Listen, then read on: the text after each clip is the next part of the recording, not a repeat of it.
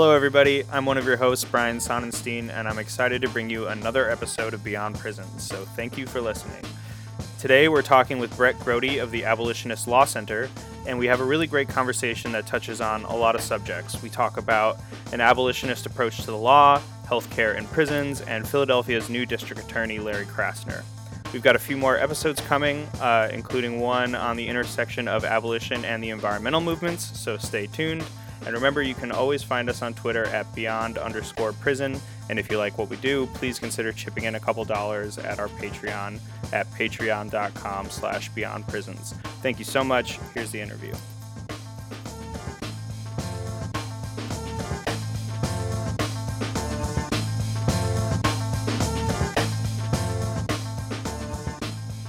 So I'm really excited to have you here today, Brett. We're speaking with Brett Grody, who is the legal director of the Abolitionist Law Center. And we're going to talk about movement lawyering and what it means to be an abolitionist lawyer and the work that you guys do. And I thought just to start, if you could just tell folks out there who maybe haven't heard of the Abolitionist Law Center, what the center does, how it started, what you do, and just we can start off there. That would be great.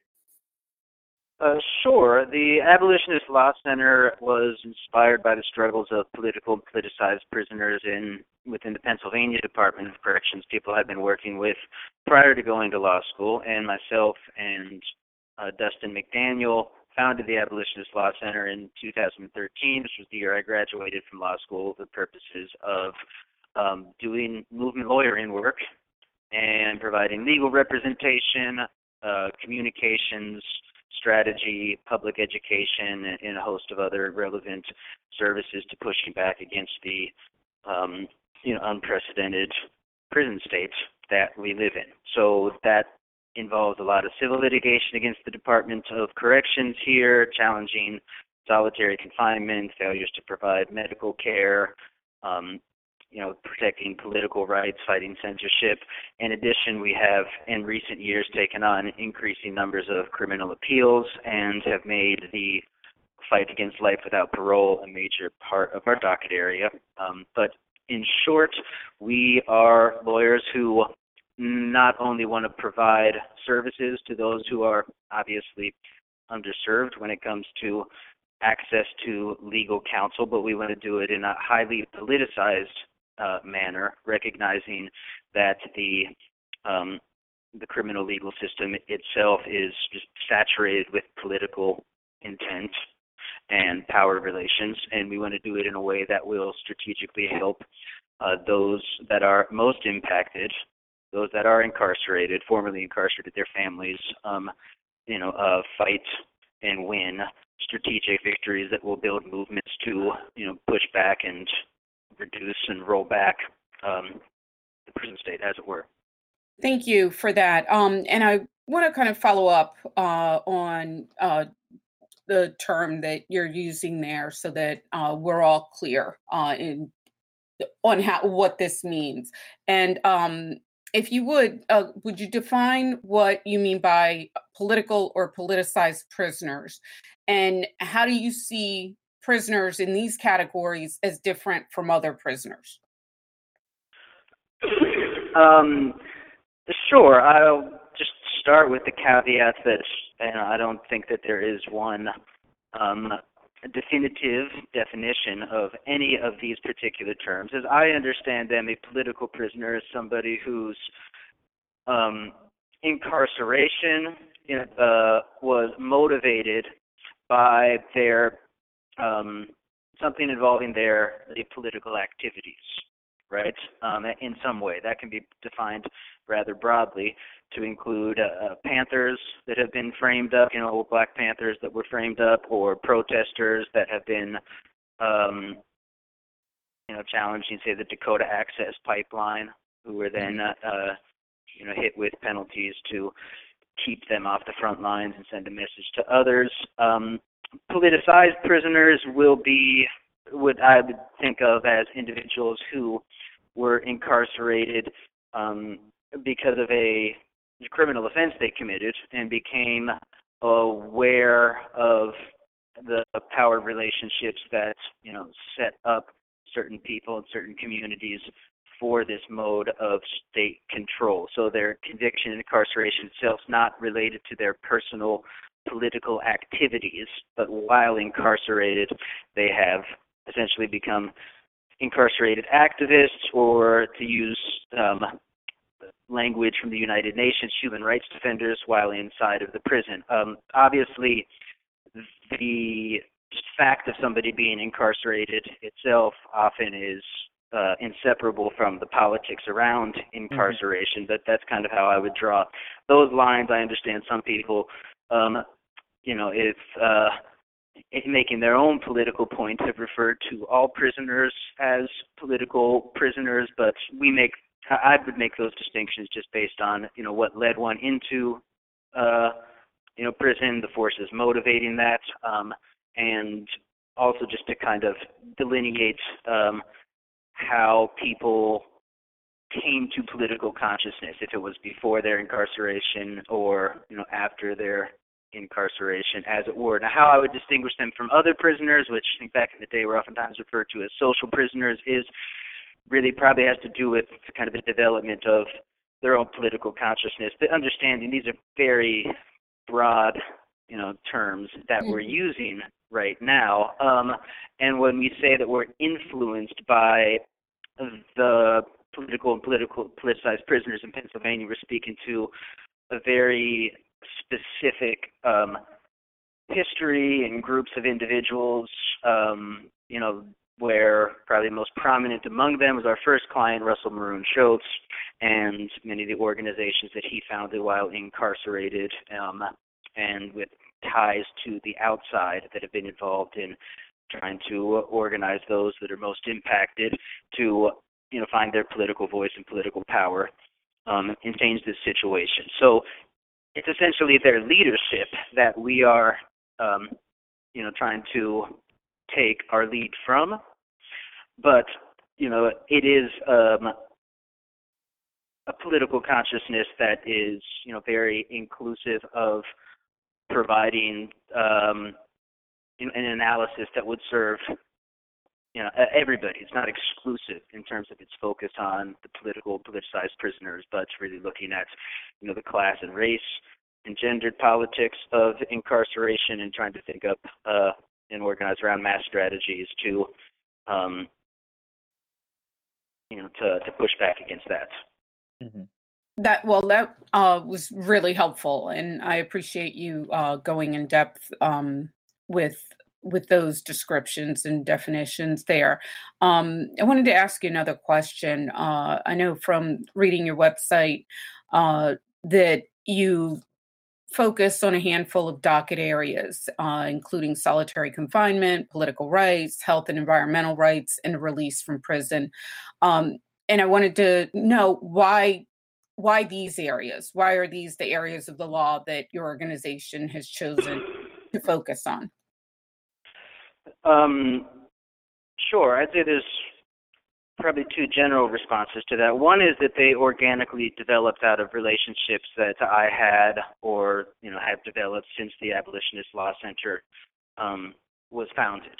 So when I went to law school, that was inspired by working with the Human Rights Coalition as a volunteer activist and investigator into conditions in the prison system. And if you're investigating human rights violations in any prison system in this country, it's going to lead you straight to the hole, to solitary confinement, what they call Pennsylvania restricted housing units. There's an endless and dizzying array of euphemisms and acronyms to describe it, but it all means, the same thing, locking somebody in a cell with themselves 23 to 24 hours, 22 hours sometimes, and it's been widely recognized that when this is prolonged, it is a form of state torture.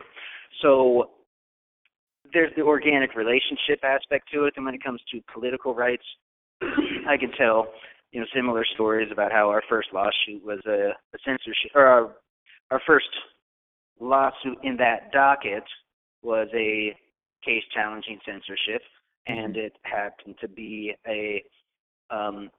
somebody who's now our organizing director, Robert Salim Holbrook, who was sentenced to life without parole as a juvenile, but has been resentenced and released. When I was getting my bar card, he was telling me about problems he was having at the institution he was at with the mailroom, just engaging in censorship of political literature that's critical of the prison system, racism within the criminal legal system. And so there was that organic connection, and he had already drafted a lawsuit. So, that's kind of how we got into that. And with every single case, I could tell that sort of story, but it's not simply that, we happen to know people and make these connections in a happenstance manner. We're trying to strategically target those aspects of the system that we think are pillars, and the weakening of which will have some broad ramifications and some important effects to undermine not just the ability of the state to inflict violence, but also the ideologies that are embedded in things like solitary confinement and life without parole. I mean, those, or which we refer to as death by incarceration, again, following the lead of people from the inside who refer to it as that. Those types of punishments, throwing somebody in a concrete and steel bathroom for 23 and 24 hours a day for months, years, and even decades on end, right? Death by incarceration, saying to an 18-year-old, a 21-year-old, even a 35-year-old, so that you must be banished from society forever with no chance of redemption or return or restoration to your community. I mean, these are the types of punishments that are permanent in nature and that send a message that some people are disposable and they're not worthy of humanity. So in pushing back against those punishments, we are trying to attack the foundations of this system of permanent exclusion and punishment, which stigmatizes and disenfranchises entire communities. And telling a different story that not only is this, it's not simply that these types of punishments are excessive, it's just that they're fundamentally morally wrong and need to be reversed. So while we are, of course, working for any type of immediate relief or justice that we can get for any individual clients or group of clients, get them out of the hole, trying to get them out of prison, we're trying to do it in a context that is going after some of the more significant structural aspects of the system of state violence. That makes complete sense.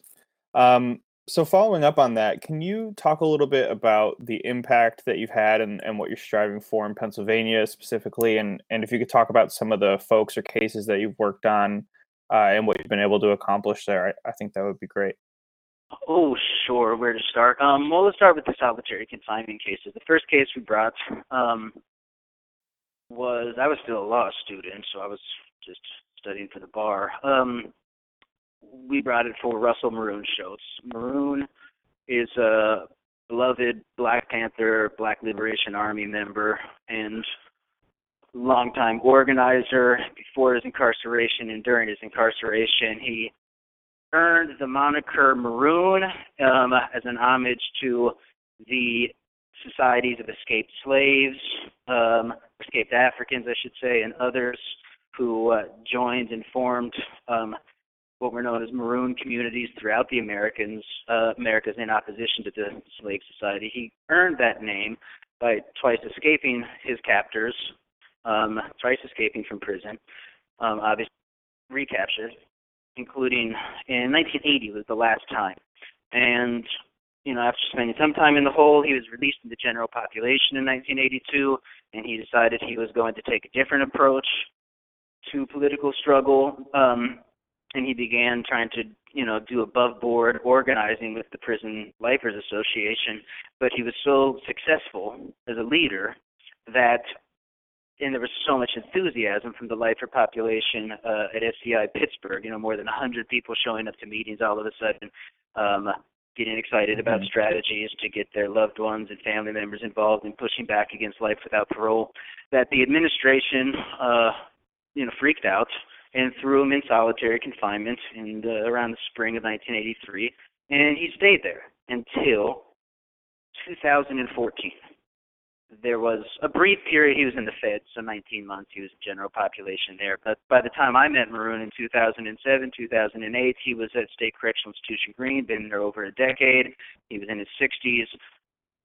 Several years later, getting through law school, we brought a case that was done in coordination with a grassroots movement that was led by his family, Teresa, Russell, Sharon, and other supporters from New York, Philadelphia, and really around the country.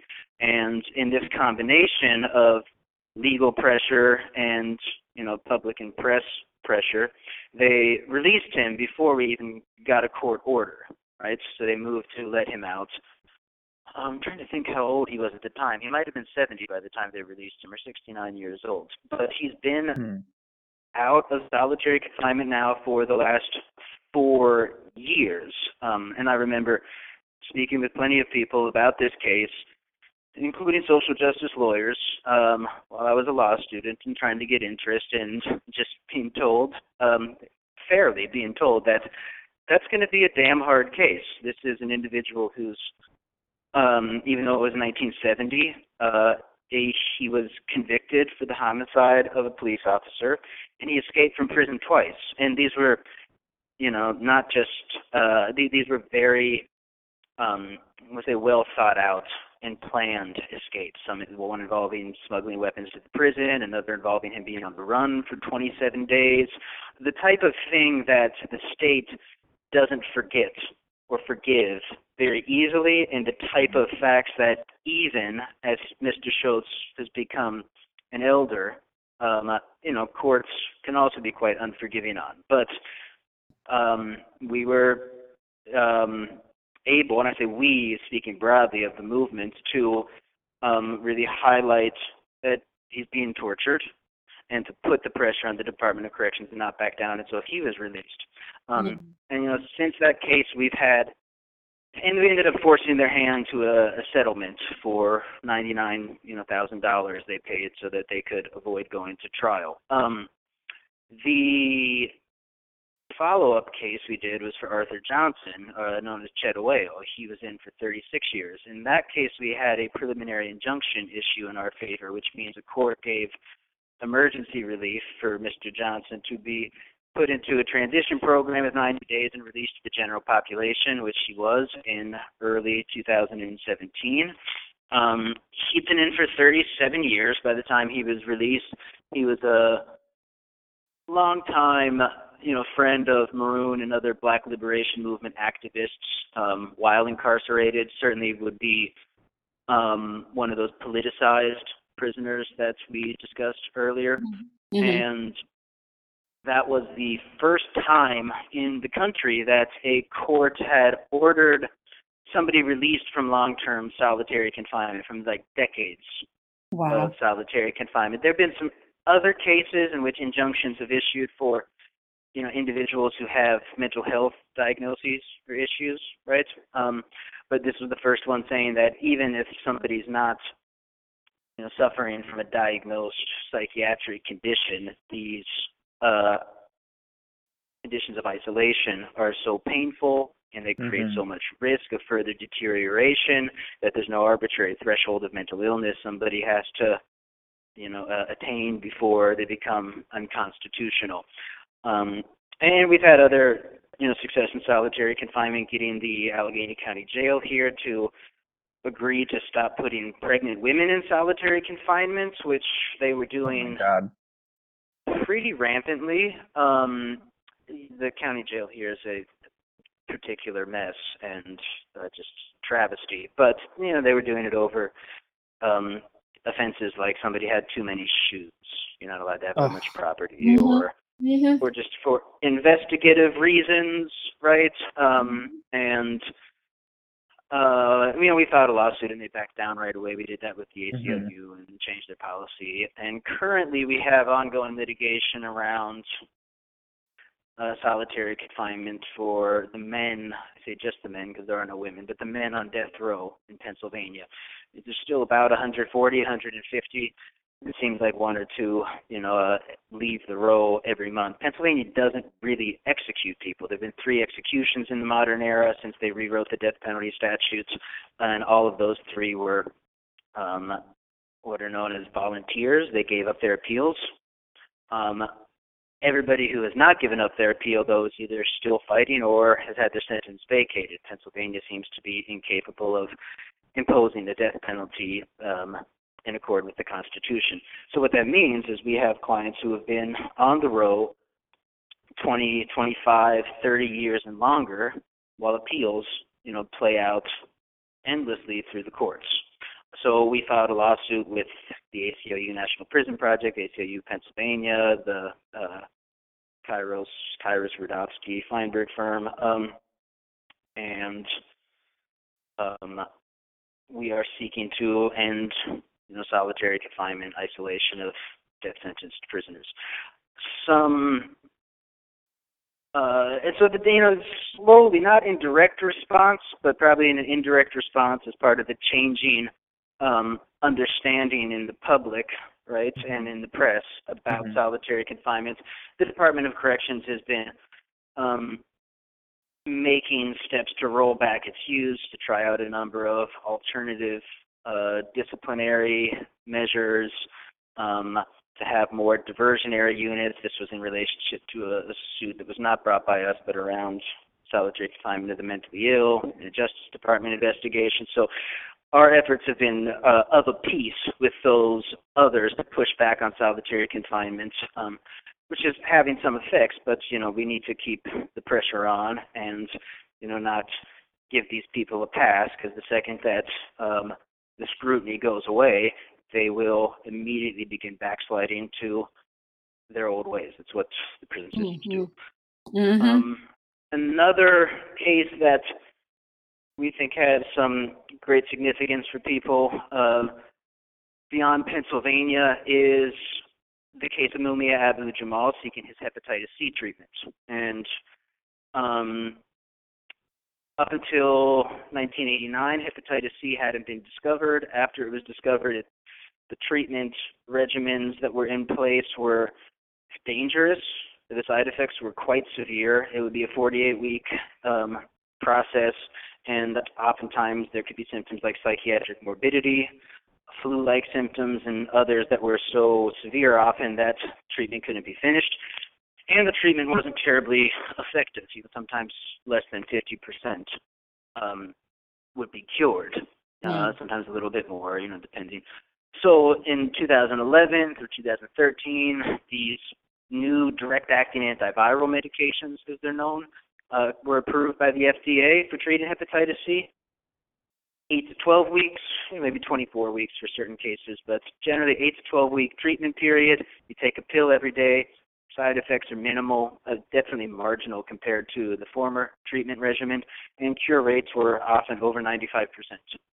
Wow. So obviously in capitalist America, Big Pharma is going to patent that and literally hold people's health and their lives hostage, and that's what they did. They were charging about $1,000 a pill, could be $80,000 to $100,000 for a course of treatment. Jesus. So prison officials, being who they are in dealing with budgetary issues, combined with a real culture of dehumanization that is, it's present throughout all of the institutions, but you also see it especially pronounced in ugly ways in the medical care, such that it happens in prison. I think part of the reason they weren't providing treatment or making moves to get these new medications for people is because they simply didn't think they deserved it. But there's also a very real fiscal issue, because rates of hepatitis C in jails and prisons in this country are literally at epidemic levels. They're vastly in excess of the general population. It's hard to really pin down numbers. I've seen statistics saying, 10, 20 in some institutions or jurisdictions, more than 10 or 20% have hepatitis C or might have hepatitis C, which is extraordinary. In Pennsylvania, in the Abu-Jamal case, they shared that there were over 5,400 thereabouts who had chronic hepatitis C, which means that they went from just possessing the antibody to having an active infection. So, they're at risk for further disease progression, development of liver cancer, more advanced fibrosis, and then cirrhosis, etc. So Pennsylvania, and not just Pennsylvania, pretty much every jurisdiction, has been going through a prolonged process of delaying treatment. Initially, they terminated their Hep C protocol in 2013 in December, which was the right thing to do, to terminate the old protocol that's obsolete, but they didn't implement a new one, allowing for treatment with direct-acting antivirals for 23 months. No. And it's just not that hard to do that. It shouldn't take 23 months. If there was a will, then you figure out the treatment protocol that's going to be followed, and you do it. But the longer they wait, the more likely prices will drop. So they went through a system of rationing, which they still have in place, in which they denied treatment until people have developed cirrhosis already. So they literally wait for permanent organ damage, major organ in the body with potential effects throughout the circulatory system, the kidneys. I could go on and on about potential comorbidities, as they're called. In any event, Mumia became quite sick in 2015. He himself had some comorbidities that potentially were related to his hepatitis C. They hadn't even been following up with him since it was discovered he had hepatitis C in 2012. He'd probably been carrying it since the 80s. The best theory we have is the night he was arrested and shot by a police officer is potentially when he he had hepatitis C, because blood transfusions back then weren't screened for it. They didn't know what it was. In any event, the DOC continually told him in the courts, in so many words, he's not sick enough, and we're not going to treat until he has hepatitis, or until he has cirrhosis. And in an early version of the case, in our 2015 hearing in December, the head of clinical services, Dr. Paul Noel, actually testified their policy was not to treat people until they had cirrhosis, which is inflammation and scarring of the liver throughout the entire architecture of the liver. So it's permanent liver damage, decreases liver function, etc. So they're basically waiting for people to die. Yes, and I'm going to get to that because we have evidence of that too. Wow. And they said they would wait for esophageal varices to develop. Now, esophageal varices are caused by portal hypertension, so there's problems with blood flow. It's related to the hepatitis C. It's caused by that. And once you develop varices in your esophagus or in your stomach from this, then you're at risk of those varices hemorrhaging eventually. And we have obtained official Department of Corrections death registries listing causes of death for, a number of years going back to the year 2000, but in 2015 and 16, for instance, I think there were approximately 40 individuals whose cause of death was hepatitis C, liver cancer, end-stage liver disease, or some type of hemorrhaging that we have knowledge was caused by ruptured varices. Now, that doesn't mean that everybody who had liver cancer, end-stage liver disease, had untreated hepatitis C, right? But we do know that hepatitis C is the leading cause of liver cancer and end-stage liver disease. It doesn't mean that all of these people weren't treated. We have heard instances of people were treated and it was too late and it didn't work, but it's pretty safe to assume that most of them weren't. And we do know some of the specific cases, and they weren't treated. And the treatment might not have been effective, but we do have a pretty compelling prima facie case that they're literally watching people die. And we actually just brought a suit for somebody a couple months ago whose a family member had passed, just not being treated, being ignored, and he died of internal bleeding, which was predictable, predicted, well known. It's not a mystery medically. They just didn't have the protocol, and they weren't treating people. They're just watching people die, and that's still happening, to this day, based on reports that we're getting. So in January 2017, the court ordered the prison to give Mumia the new direct-acting antiviral medications. That was the first order in the country, requiring the treatment with these particular medications. Failure to do such was deemed an Eighth Amendment violation.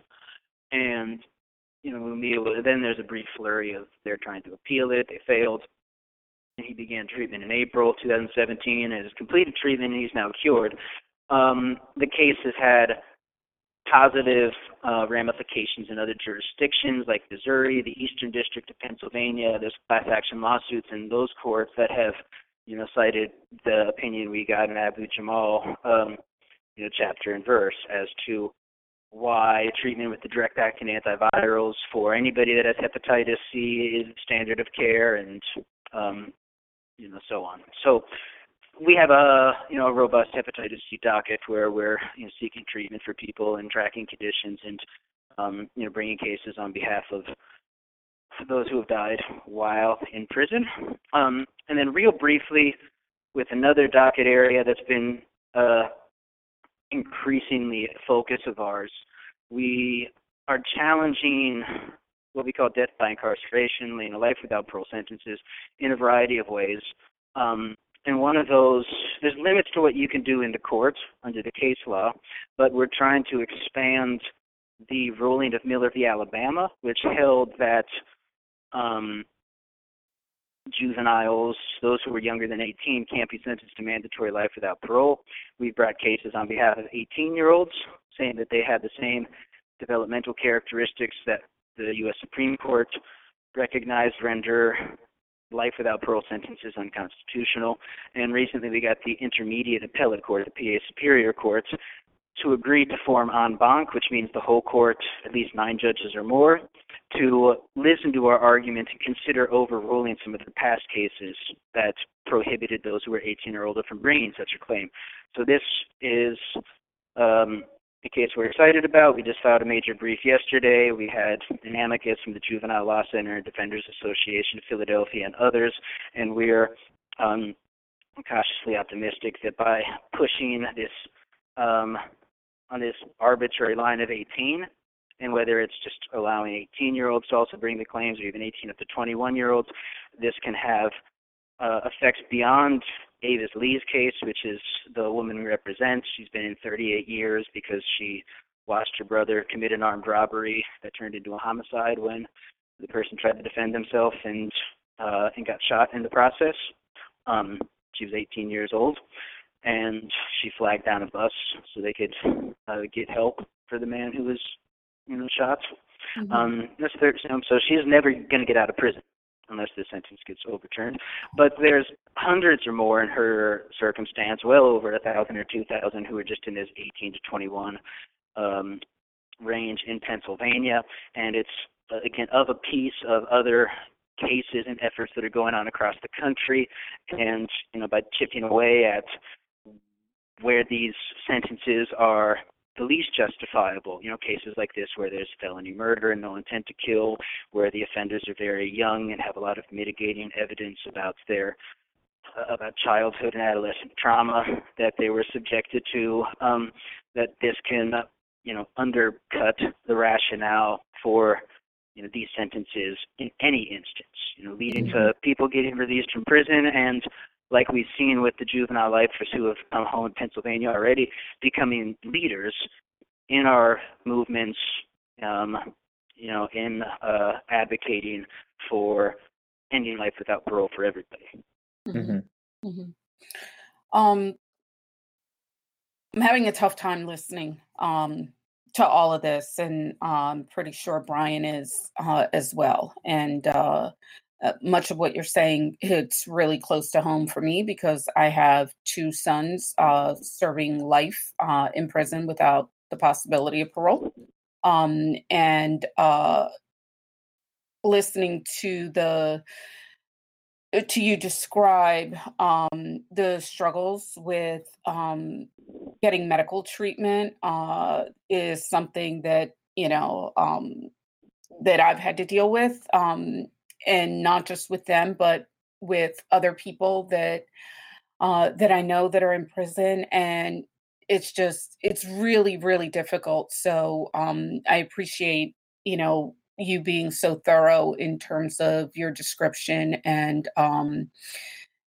what you're doing as well, because I think it's really important work. And I just wanted to ask, I know Brian has another more well thought out question, but um, as an abolitionist lawyer, and I'd like you to define what that means for you, what it means to be an abolitionist lawyer, doing this kind of, doing this work, which is difficult, it's time consuming, it's um, drawn out over many, many years. And, there's obviously no guarantees, but, how do you see the work that you're doing within that abolitionist framework?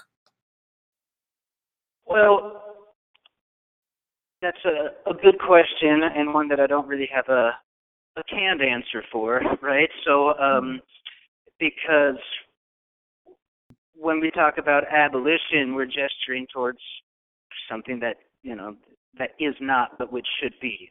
And when you're asking what the future should look like, a future worth living for, these are the broadest possible horizons and some of the most open-ended possible questions. But for me, it means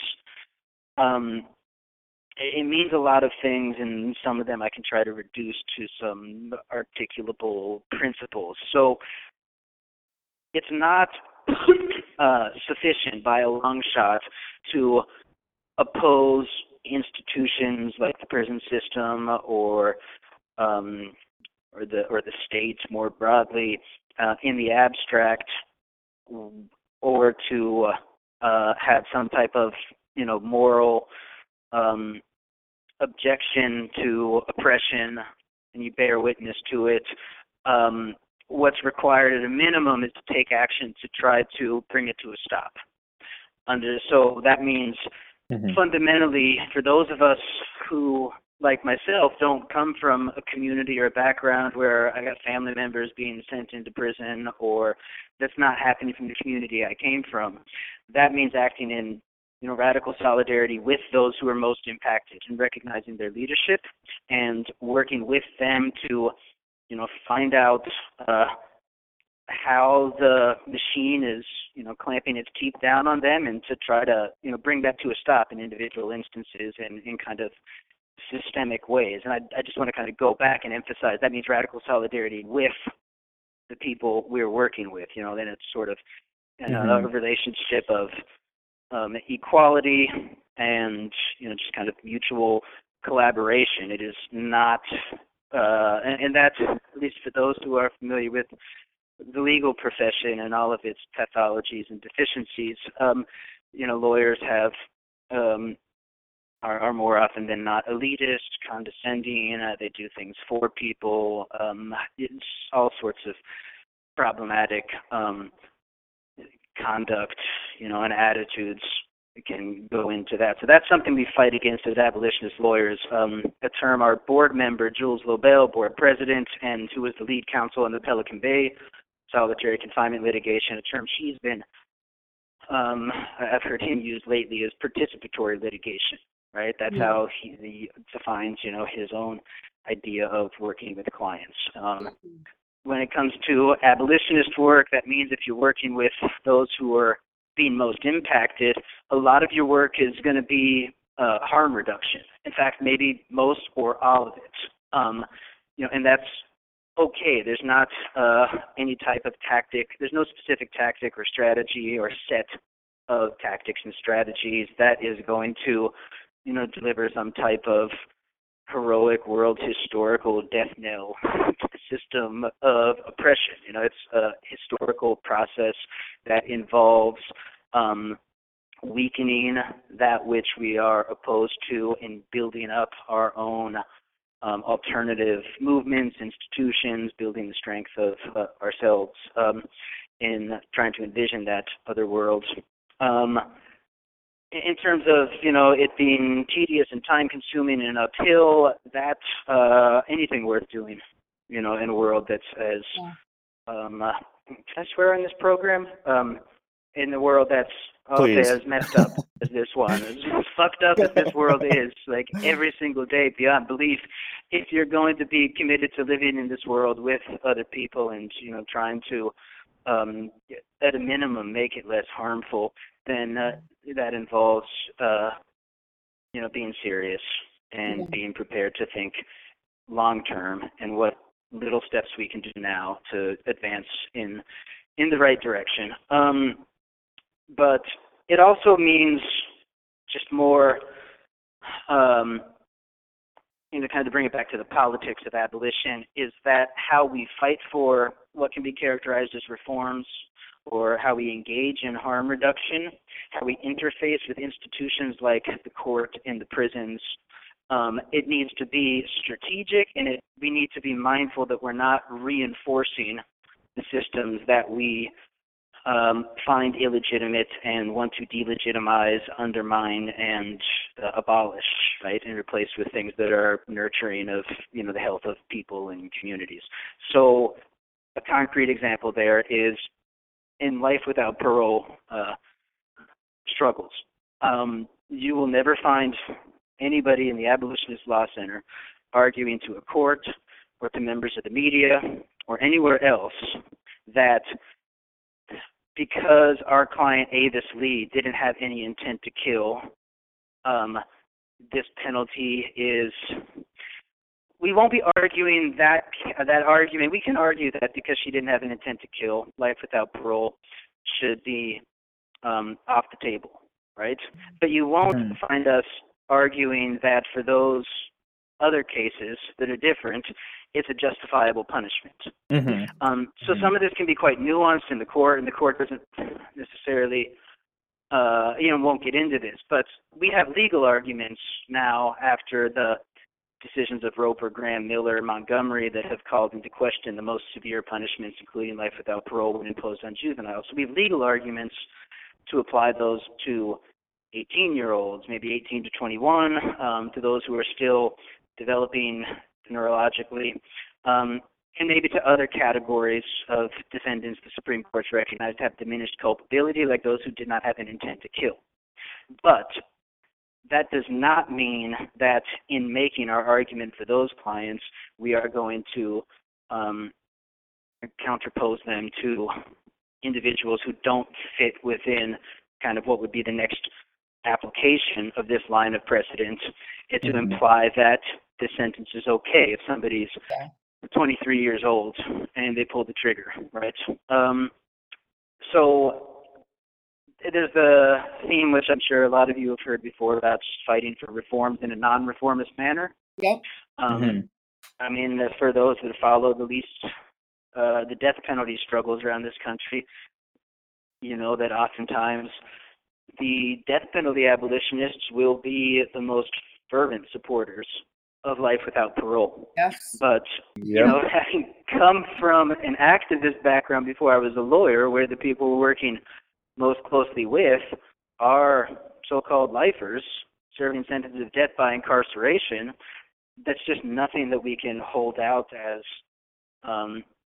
desirable, right? So kind of thinking through how do you fight for reforms, for immediate relief, for harm reduction, and working with those on the front lines in a way that still delegitimizes the institution. I think that's just one of the most fundamental fulcrums that differentiates liberal and radical approaches, not just in the prison system, but just across the whole field of political struggle. Oh, wow!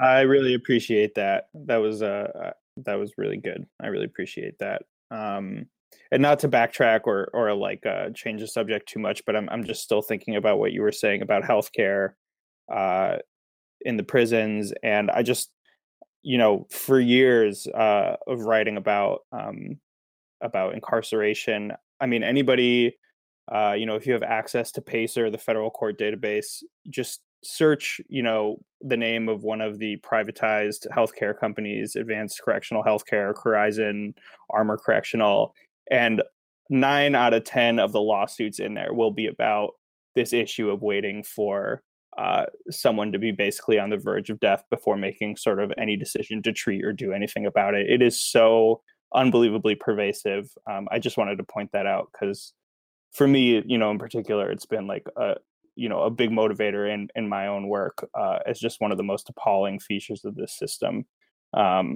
So yeah. I just wanted to thank absolutely, and it's around things big or small. I mean, we talk about this hepatitis. When I was talking about the hepatitis C issue,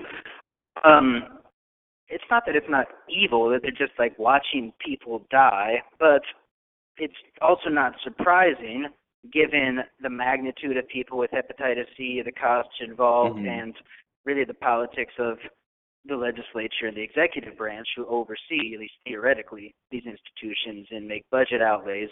And, I mean, they don't want a social safety net. Most of the politicians in this country don't really care for it. If they're not actively attacking it, they're not doing much to defend it for those who aren't incarcerated. So that's not that surprising. But when you are in doing this work in any capacity, whether it's as a family member, an advocate, an activist, a lawyer, combination of these things, for some period of time, you encounter instance after instance of prison medical staff refusing care, not because of some rational calculus of a bureaucrat in central office, but because of just a total, just mean-spirited denial of the humanity of the person in front of them. I've oftentimes referred to, it's not just the medical care, but throughout these institutions, if we could give the Department of Corrections, speak for Pennsylvania, a psychiatric diagnosis. I mean, they probably have several of them, given how pathological the institutions are. But one, which might be a questionable diagnosis itself, is there seems to be a certain variant of oppositional defiant disorder, which is if the person who's incarcerated wants something, the initial response is to not want to give it to them and to look at it with suspicion. And I can think of just the opposite examples where some different person doesn't want that and they want to give it to them, whether it's having a single cell or not having a single cell, medical tests, etc. But it's the exercise of agency itself that is deemed threatening, and that has very deep roots within slaveholders' republic, right? And those who are deemed captive and less than human.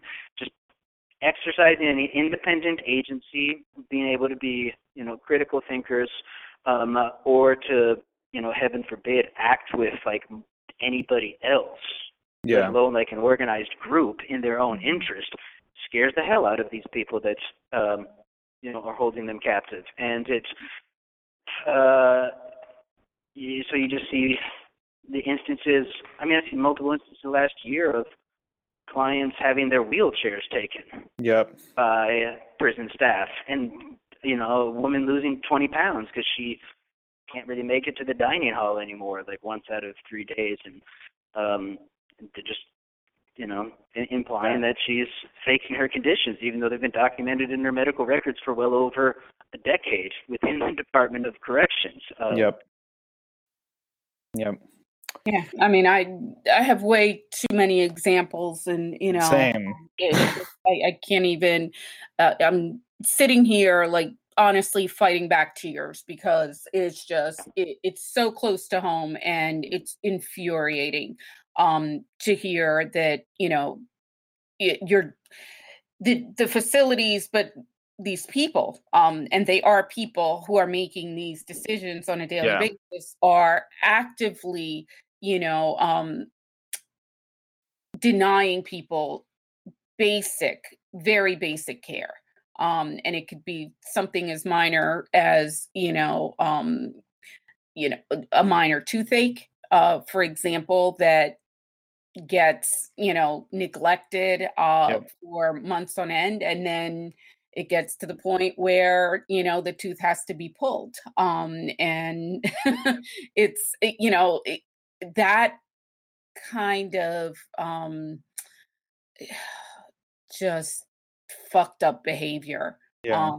is part of what has me on the verge of tears right now, to be honest. But I'm gonna shut up and I really am. I'm gonna shut up because I enjoyed listening to what you have to say, even if it is difficult to hear. But I think it's Yeah. extremely valuable for our audience to understand, from the perspective of someone who is steeped in the law, but Hmm. has also had, an activist background, how you're combining these two things and um, fighting for people who don't really have that many people who are fighting for them, and can have an impact on their lives and the lives of other people. So I appreciate that. We're going to shift gears here because we're coming up on time. Hmm. But I know that, we have a final question that we'd like to ask. And this is probably, we should have probably given a little more time to this question. But Brian, do you want to go ahead and ask? Yeah, sure. So basically, I want to ask you about your thoughts on the election of Larry Krasner to district attorney, and sort of get your thoughts, as an abolitionist lawyer, about the country's most progressive DA, as many are calling him. And just as a little background to this question, we have a DA race up here in Cumberland County in Maine, here in Portland, and the reformist wave has definitely arrived here. I was just at a candidate forum at the beginning of this week, and the three Democrats who are running for the office have got the rhetoric down. It's all about compassion and treatment and diversion, and I'm sure exactly what I'm talking about. But at the same time, when the audience was asking questions and they were sort of getting down to brass tacks, and they were asking about, just how far the prosecutor was going to be willing to go to avoid incarceration, it came to a point where, and I'm paraphrasing, but one of the candidates was essentially like, well, at the end of the day, we're prosecutors. And, this is part of our job, is to decide when it's appropriate to incarcerate people. Uh, and it's an integral part of the job. And so I'm wondering, I don't know how neatly I'm going to be able to phrase this question, but I guess, like, a lot of focus has been put on electing better prosecutors, and I'm not saying that we shouldn't. A lot of prosecutors are terrible, but as an abolitionist, like, what are your thoughts on this? And how far is it really able to take us in terms of, like, a larger strategy and vision for the justice system? Yeah, very important subject. So, where to start?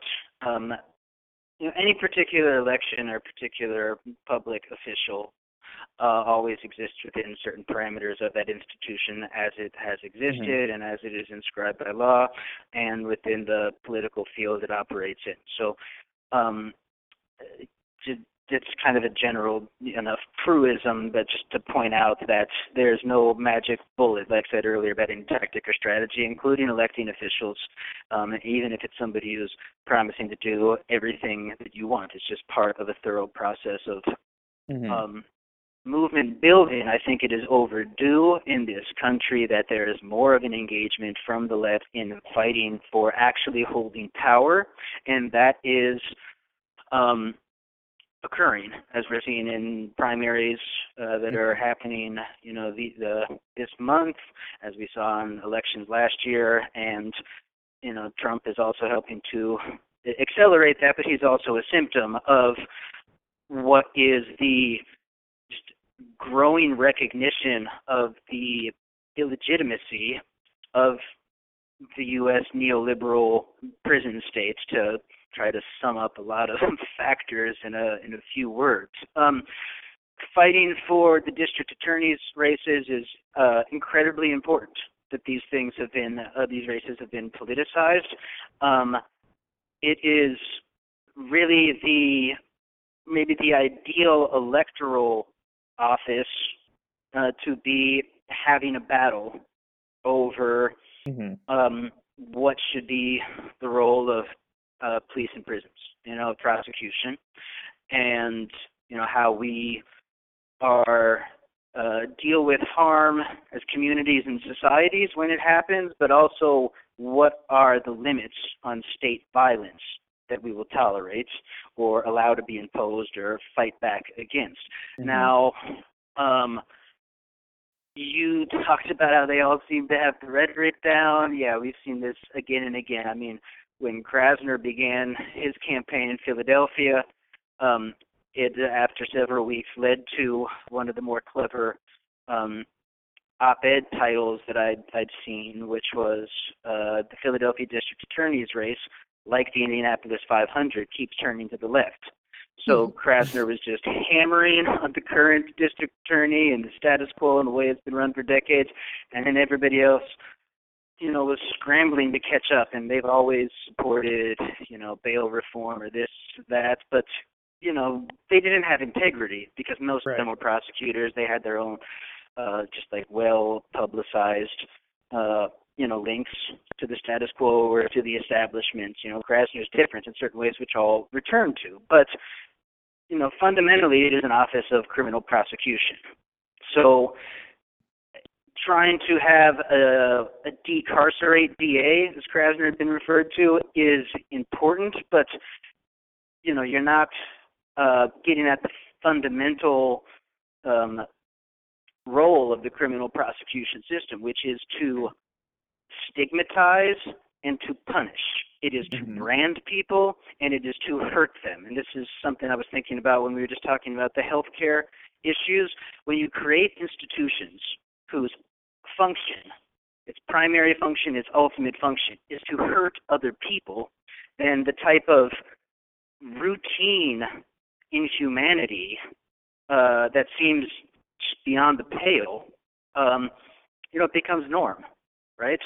So you're not going to get away from that. You're not going to undo that by having the right district attorney in office. But it's part of political struggle, and it's part of delegitimizing the status quo, and it's part of moving towards less harmful alternatives, getting people out of prison, not having them come into prison in the first place. So Krasner, my read on him is that his election is most important for what it says about the forces that mobilized to get him into power. Philadelphia's grassroots community, whether they define themselves liberal, progressive, radical, or none of these things in particular, but have some interest in the operation of that office and how politics plays out in their city. They mobilized into a very impressive coalitional political formation, the Coalition for a Just DA, and they made their demands felt, and they built a majoritarian constituency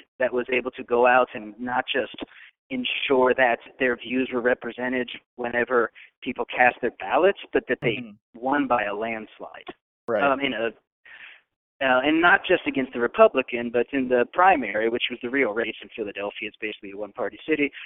Krasner had about 36 or 38%, and the next person had 18%, and this is in a field of 7 candidates. So that signifies that if there's proper organization, communication strategy, and importantly, people on the ground knocking on doors, right, that there is much that can be done in terms of pushing back against the status quo and winning significant victories. Now, since Krasner's been in office, he has followed through on a lot of what he has said he is going to do. It's also, the case that within 4 or 5 months, you can only do so much so fast. But they've taken steps to roll back cash bail. They're not prosecuting marijuana offenses. The offers that they're giving to juvenile lifers are significantly lower. I mean, you've seen them drop 16, 20 years in certain cases, so people can have a chance to be released and return home now. They've taken death penalty off the table in certain instances, and there was this memo that was circulating, I'm sure you both saw it, that was, Krasner calling on prosecutors not to to make recommendations below the sentencing guidelines for the least serious, for the nonviolent offenses, right? There's also been pushback from some judges who haven't approved some of the juvenile lifer offers. I've seen them as too lenient. There's been pushback from certain individuals who lost loved ones to violence, certain victims saying they want more of a punitive approach.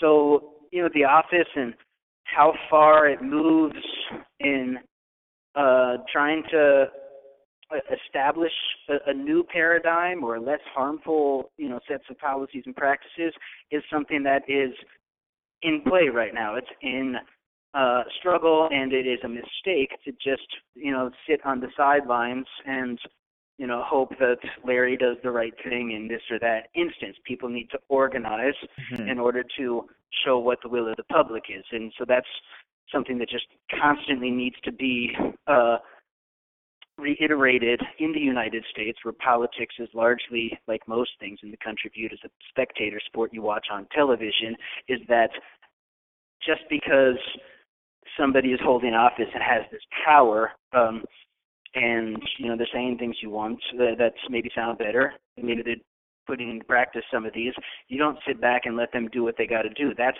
exactly the time where it's even more important to become organized, to push further, and to take whatever gains and whatever spaces that are opened up and to advance those. I will also say this about Krasner, though, is that his politics are fundamentally liberal in that his critique of the system doesn't go too deep historically or into the functions of criminal prosecution and incarceration. He's had some language that is quite troubling about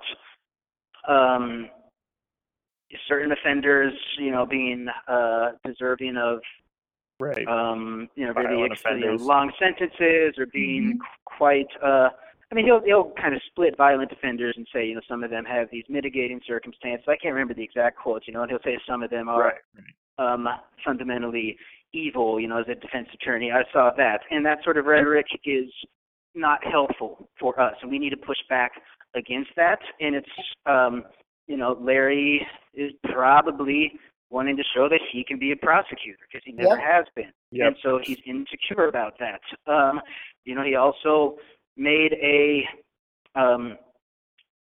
bad decision in Mumia's recent appeal in holding to the position of his predecessor, much to the satisfaction of the Fraternal Order of Police, that they don't find that former District Attorney Ron Castile played a role in his prosecution sufficient to have required him to recuse himself when he was a Supreme Court justice, right? So he is basically siding with the FOP to deny reinstatement of Mumia's appellate rights. But this is something that I know I've been saying to people, and people in the movements in Philadelphia have been saying to themselves, is that they will support Krasner so long as he's pushing policies and practices that are in line with what his movements towards decarceration, right, want.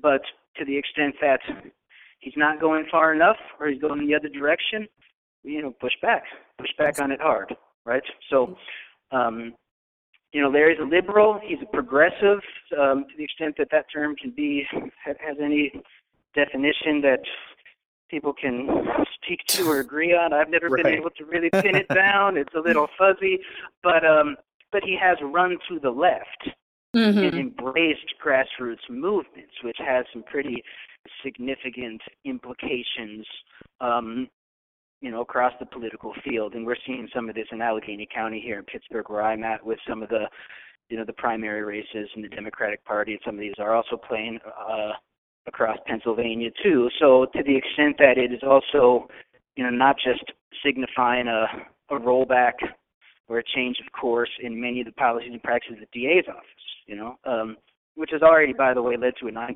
reduction in Philly's jail population just in the first 4 months of the year alone.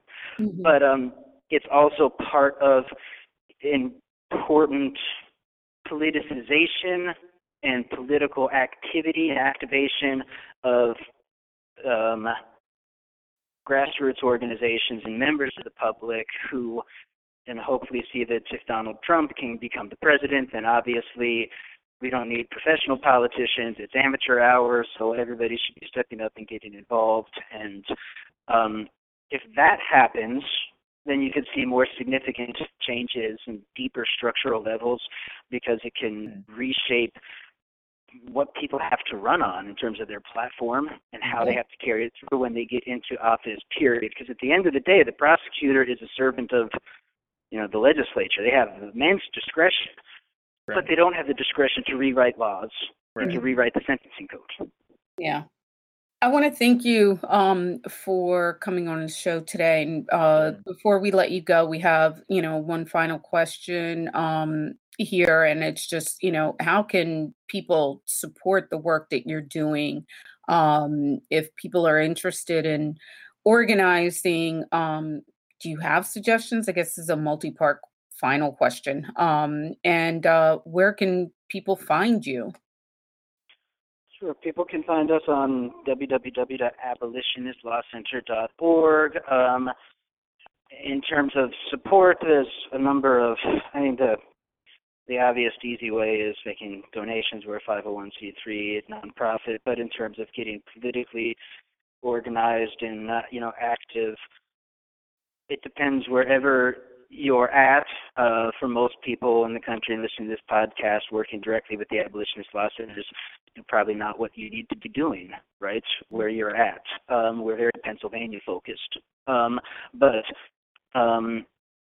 there's always opportunities for collaboration, but, if you're just trying to get involved or trying to figure out how to start, comparable organizations, you can always reach out to us. We can put you in touch with organizers in Philadelphia or Pittsburgh, people that have been working, who were formerly incarcerated or have been, family members of those who are, and who have been working to organize for quite some time. And we can stay in touch, share ideas, talk through problems and strategies, and just, increase our understanding and our networks. Oh, and I will mention that there is a conference in Pittsburgh, the Fight Toxic Prisons Conference, coming up in June. I will be there. And hopefully me too. Yeah. So looking forward to it. And we just had Penny, please help me pronounce his name. Panayotti. Yeah, we just had him on. No, we just had him on the podcast. His episode will be coming out soon as well. So, we're looking forward to that. And June is right around the corner. The conference is June 6th through the 8th, or the 8th through the 11th, right? I will take your word for it. That sounds right to me. I'm pretty sure put it in the 8th through the 11th. We'll make sure everybody gets it. Yeah. We'll post the accurate information. Don't go on my faulty memory here. But we both appreciate having you, that you came on today, and we know you're super busy. So thank you so much for making the time and giving us, these very thoughtful responses to, what sometimes were probably rather clunky questions. So thank you. No, the questions not at all. Thank you for having me. Really appreciate the work that you all do there at Beyond Prisons and beyond Prisons and all the other projects and advocacy and organizing you're involved in. So it's my pleasure. Thank you. Thank you so much, Brett.